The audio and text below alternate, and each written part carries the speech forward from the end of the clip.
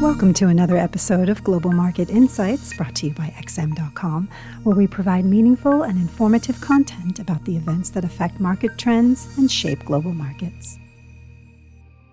Welcome to XM.com. It's Monday, June 7th, and you're listening to the Daily Market Comment podcast by Rafi Boyajian. I'm Cristina Marujos. It was another disappointing jobs Friday as predictions for May non-farm payrolls were again off the mark. Payrolls rose by 559,000 against estimates of 650,000. Not as huge a miss as seen in April, but it was yet another confirmation that it's not quite full steam ahead for the U.S. labor market. There were some strong points in the report. Wages rose by more than expected, and the jobless rate declined to below 6% for the first time since before the pandemic. However, the overall take from the numbers was the same as for the previous month, which is that it's going to require a lot more time before the Fed can say there's been substantial further progress. Expectations for a stellar jobs report had been building up in the 24 hours prior to its release after a series of upbeat data, fueling a mini rally in the US dollar and a spike in Treasury yields. But those gains didn't last long, and the dollar plunged across the board as investors reverted to their original view that the Fed will not be in any hurry to slow down its bond purchases, even if there is a definite momentum towards starting a debate on tapering soon. However, it was a much calmer start to the new trading week on Monday, with the dollar index inching slightly higher, having only just managed to hold on to its weekly gains on Friday. The Australian dollar, which was whipsawed by the US jobs data, firmed heading into the European session, extending Friday's impressive rebound. S&P Global Ratings earlier upgraded its outlook on Australia's sovereign bond rating from negative to stable, pushing the 10-year yield to a 3.5-month low. However, optimism about the global recovery, underlined by figures out today showing Chinese exports and imports surged again in May, is offsetting the downward pressure emanating from lower yields. The Kiwi and Loonie were slightly lower versus the greenback, but the pound struggled the most on Monday, slipping to around $141.25. Some concerns about the recent spike in new COVID infections in the United Kingdom due to the new Indian variant could be weighing on sterling, as speculation is mounting about whether the government will delay the next phase of their reopening, which is set for June 21st. The euro is also a bit of a laggard after failing to bounce back as strongly as its main peers on Friday and remained skewed to the downside on Monday. Investors are anticipating dovish sound bites on Thursday when the European Central Bank meets to review its pandemic bond purchases. But the ECB isn't the only thing that will be in the spotlight on Thursday, as the latest print of the U.S. Consumer Price Index is also due that day. Consumer prices soared by 4.2% in April, and if there is another bigger than expected jump in May, it could heighten market nerves ahead of the June 14th and 15th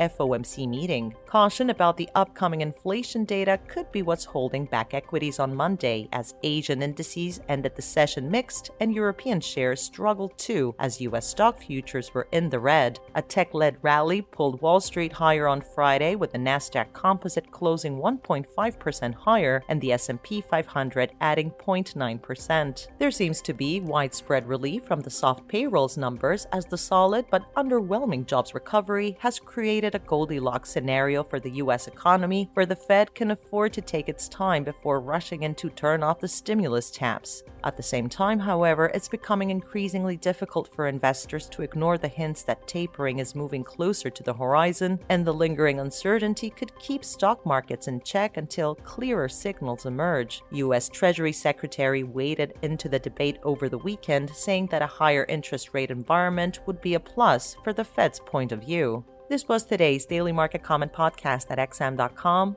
Have a great week. Thank you for listening to another episode of Global Market Insights, brought to you by XM.com. For more in-depth technical and fundamental analysis, be sure to visit www.xm.com/research.